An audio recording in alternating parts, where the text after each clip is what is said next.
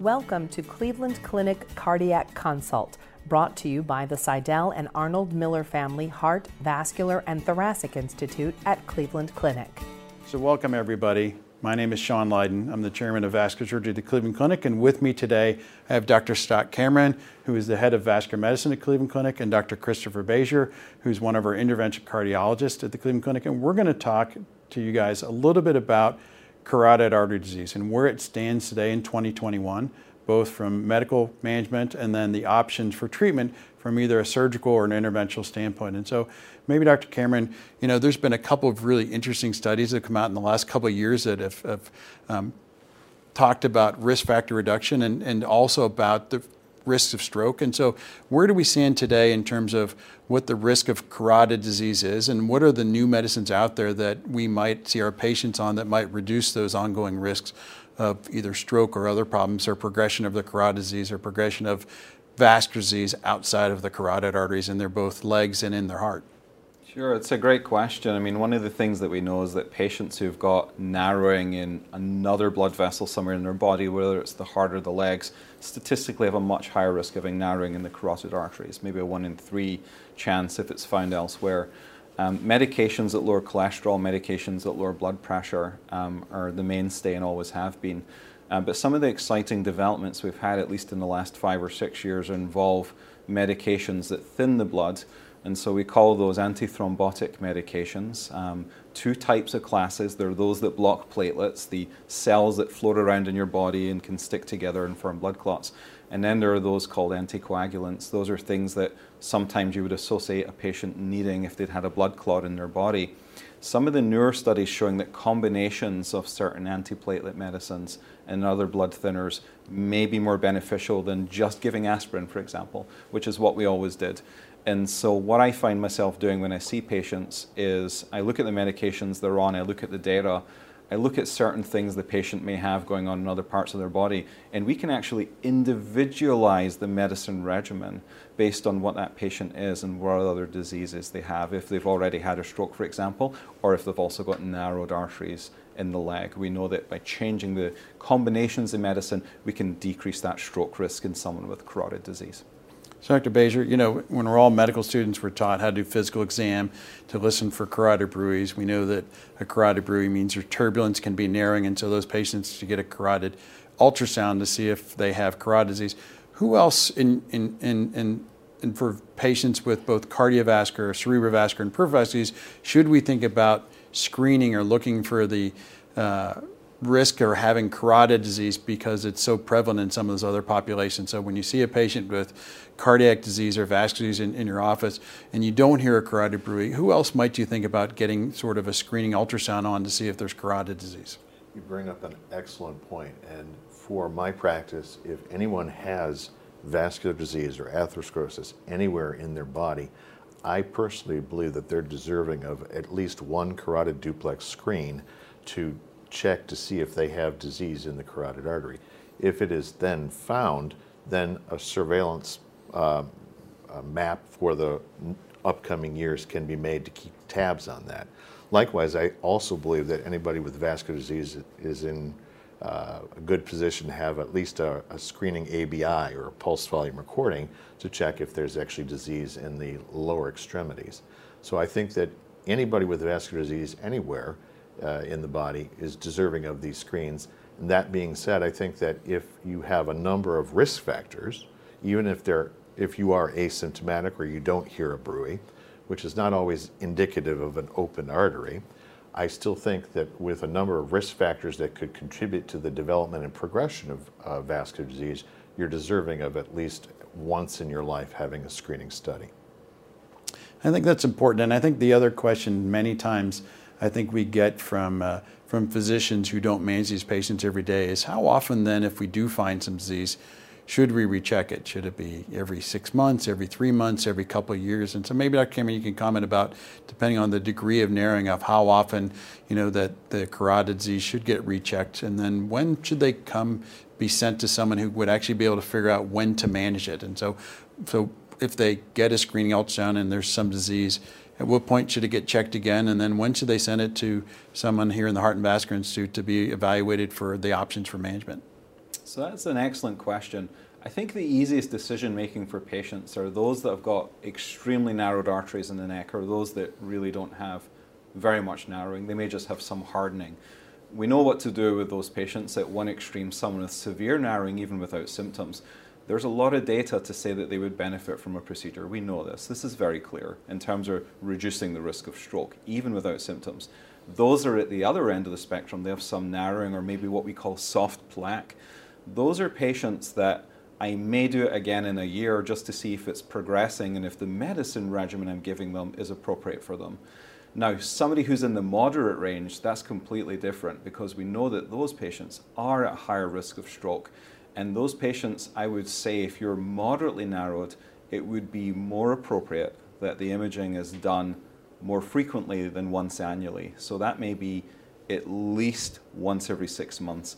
And occasionally, depending on other risk factors the patient has, I may do it 3 months later just to see if anything's happened. But I think most people would tell you in the moderate range, you should check one more time in around 6 months just to see if your medicines are doing what they're supposed to. That is, that they're preventing further narrowing and even sometimes regressing some of that soft plaque, which we do sometimes see. And I think that's a question people ask us all the time is, can we do anything to sort of have liquid Drano to get rid of the plaque? And I remind patients we don't, and doctors, we don't have liquid Drano, but we do know with aggressive pharmacologic therapy of cholesterol that we can get that down. And so, you know, Dr. Bajzer, maybe you want to talk about what are the goals we use for driving LDL, and if they're not tolerant of a statin, what are the other things we do here at the clinic to try and get patients so they get to an appropriate LDL, and then what are the options we have for them here? All very good questions.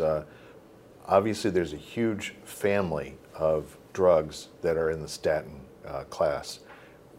Cardiologists, vascular surgeons, vascular medicine specialists, we really like just a few of those medications, specifically because studies have shown their ability to either halt the progression of disease or potentially cause that Drano effect, as you pointed out. So I tend to gravitate towards either Lipitor or Crestor if the patient can tolerate it. And the current guidelines would say that people with vascular disease, they're deserving of what is termed to be a high-intensity statin, which is really only one of a couple of options. It's usually Lipitor at its highest dose of 80 milligrams a day, or Crestor at either its intermediate dose of 20 or its highest dose of 40 milligrams a day. If a person is on one of these agents and is not able to achieve what I call the Drano threshold, which is an LDL usually less than 70 milligrams per deciliter, I would often add a little ezetimibe, Zetia, to the regimen. If on that combination we're still not able to get a person to that goal of less than 70 milligrams per deciliter for LDL, I usually would refer to my colleagues in preventive cardiology to see if they could potentially be placed on a PCSK9 inhibitor, such as Praluent or Repatha. There are obviously some obstacles to those medications. One, that they're not a tablet, they require injection. And the second, sometimes is actually cost becomes an obstacle, but our preventive cardiology group is very adept and has a lot of good relationships with insurance companies as well as the companies that manufacture the drug to be able to get this to be at an affordable cost. And you know, in the last couple of years, we've seen 5-year results from the ACT-1 trial, which looked at asymptomatic patients having carotid stenting versus surgery. We've seen the CREST trial and the CREST-2 trials now ongoing.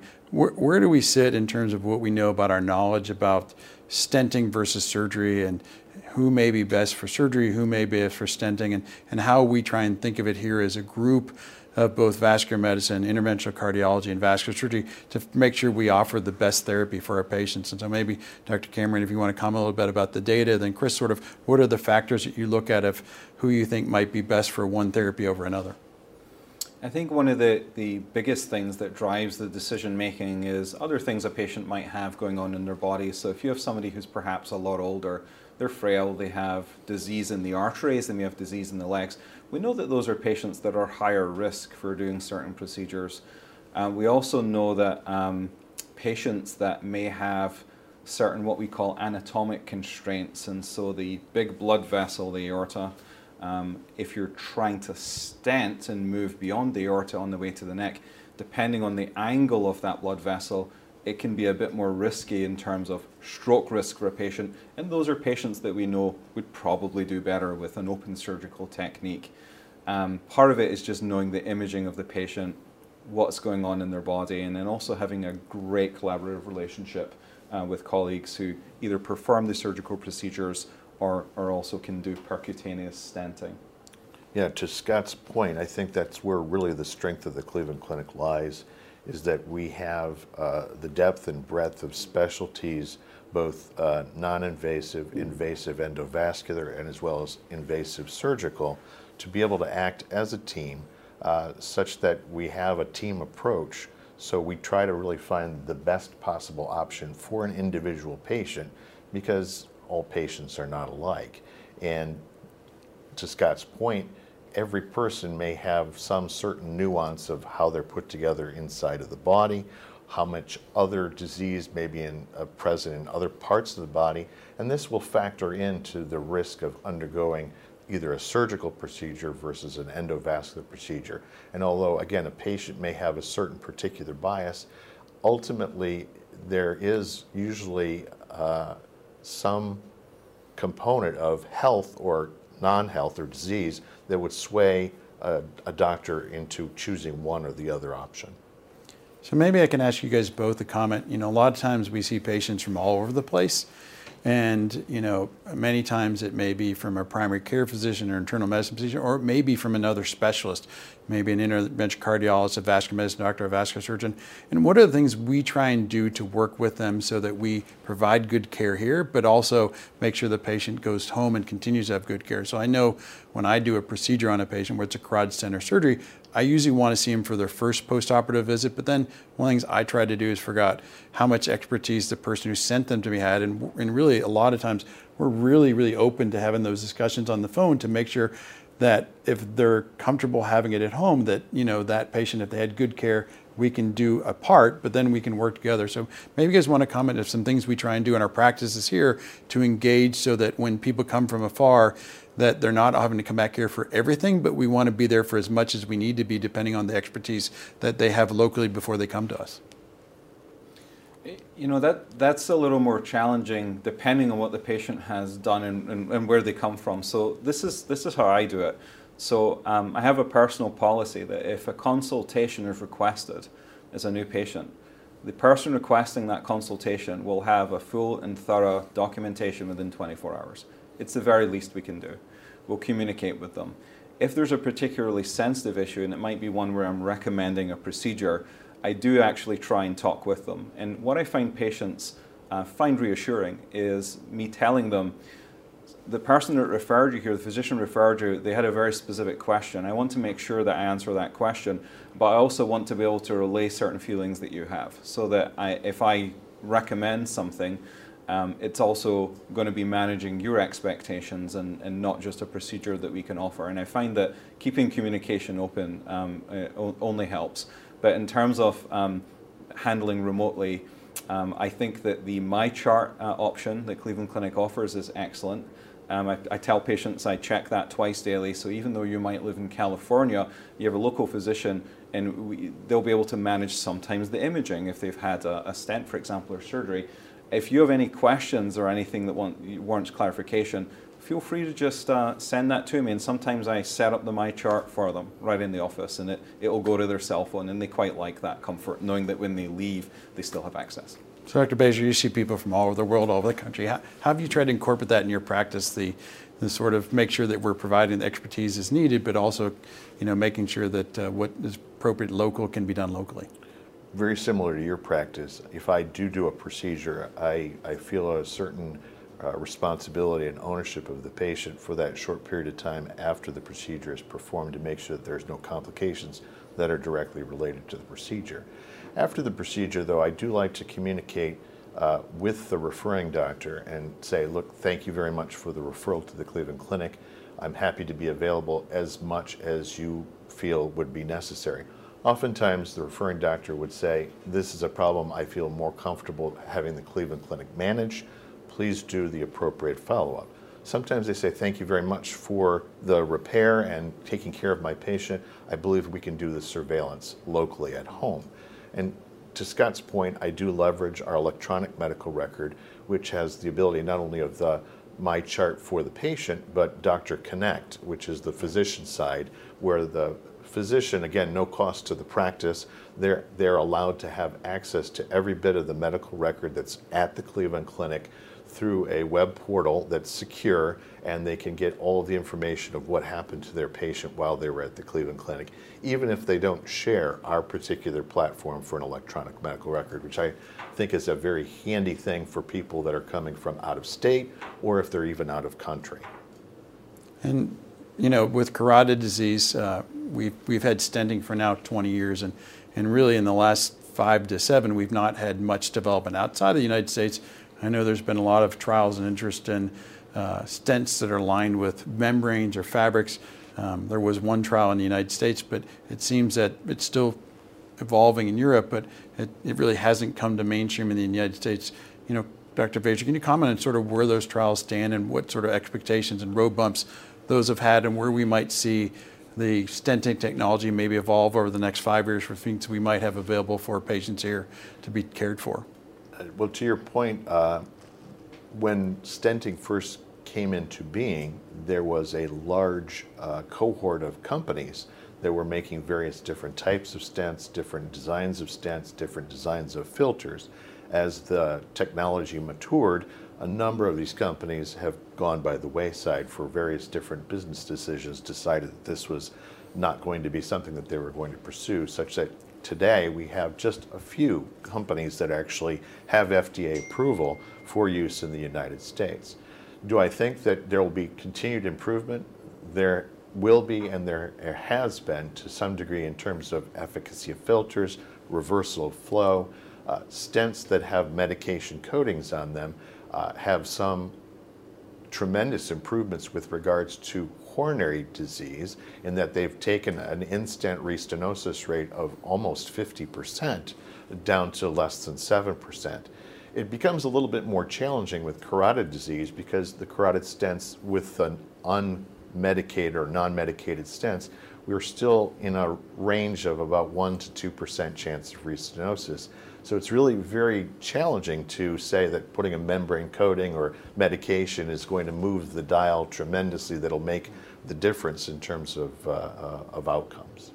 And I think the one thing we've really struggled with for the last 20 years is when CMS put out a non-coverage determination, or the national coverage determination on carotid disease. A lot of our patients are Medicare, Medicaid, and there's very specific guidance on who can be treated. I think the one thing that we've done well at the clinic is really work together, whether it's cardiology, vascular surgery, vascular medicine as a team. And I think the really one thing that resounded when that came out was the fact that all the different specialties held very ideas of the best way to treat patients. And we've seen in other platforms like TAVR, where you're treating now valves percutaneously, when everybody's on the same page, it's very difficult for our Medicare to have coverage policies that don't make sense. I know I've been on panels with some people from CMS, and they say the one thing that they hope they could walk back would be that. And I think the really things physicians need to realize is that the data, in my opinion, supports that both therapies are really well. They have equivalent outcomes and skilled hands.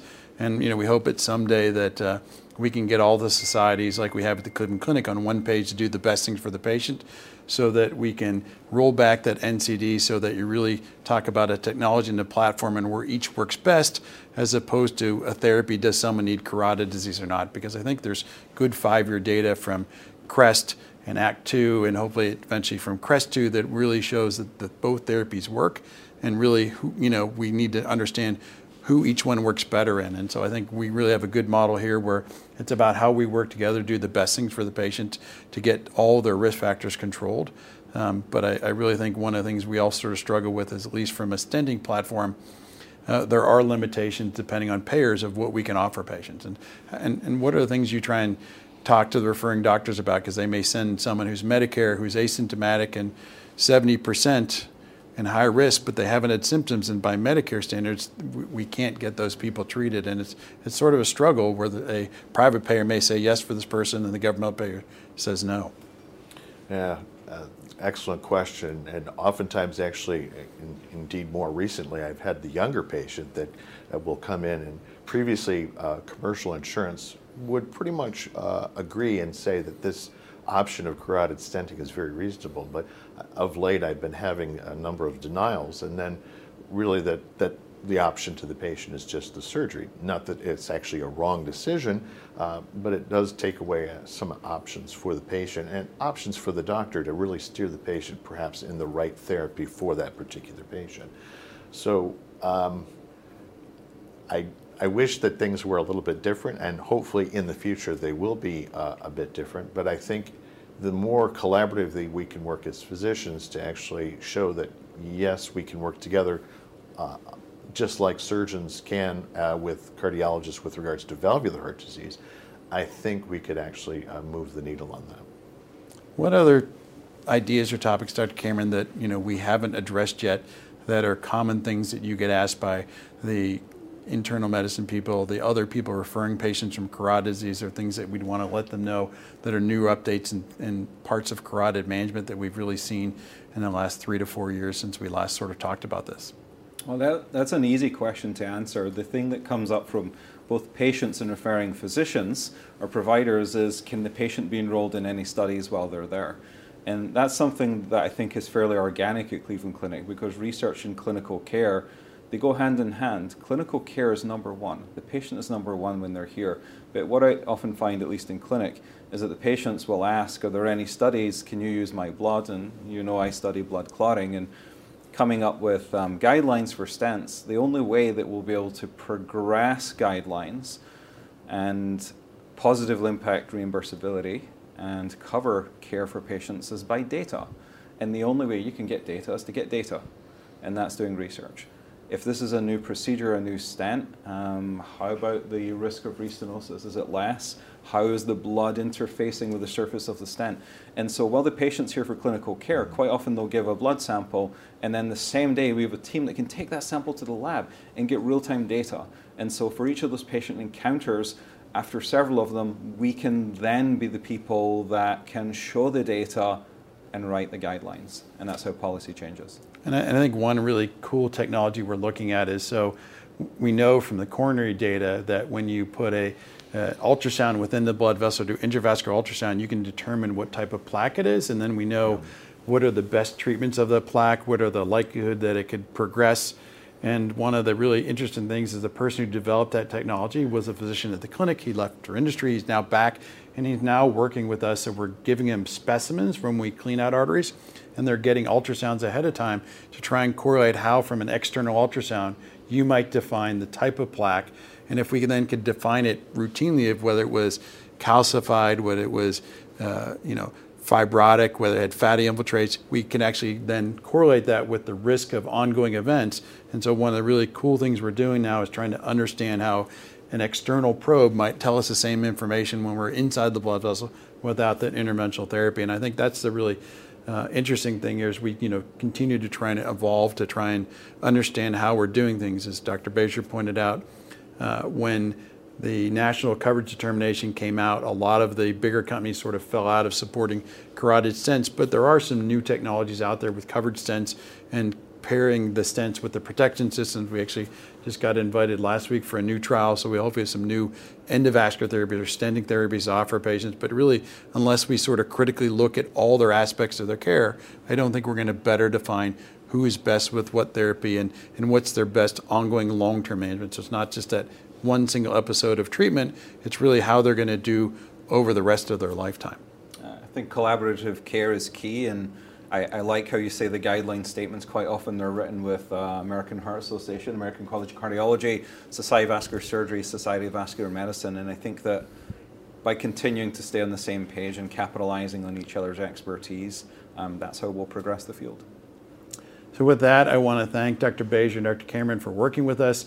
For those physicians, we do have a cardiac consult that comes out with the new and evolving therapies we're doing here. If you're not on cardiac consult, our information will be attached. Please reach out to us. We'll be happy to make sure you get that. If not, information reaching out to us directly or through the Cleveland Clinic website. And with that, I want to thank everybody for attending or listening. Thank you for listening. We hope you enjoyed the podcast. We welcome your comments and feedback. Please contact us at heart@ccf.org.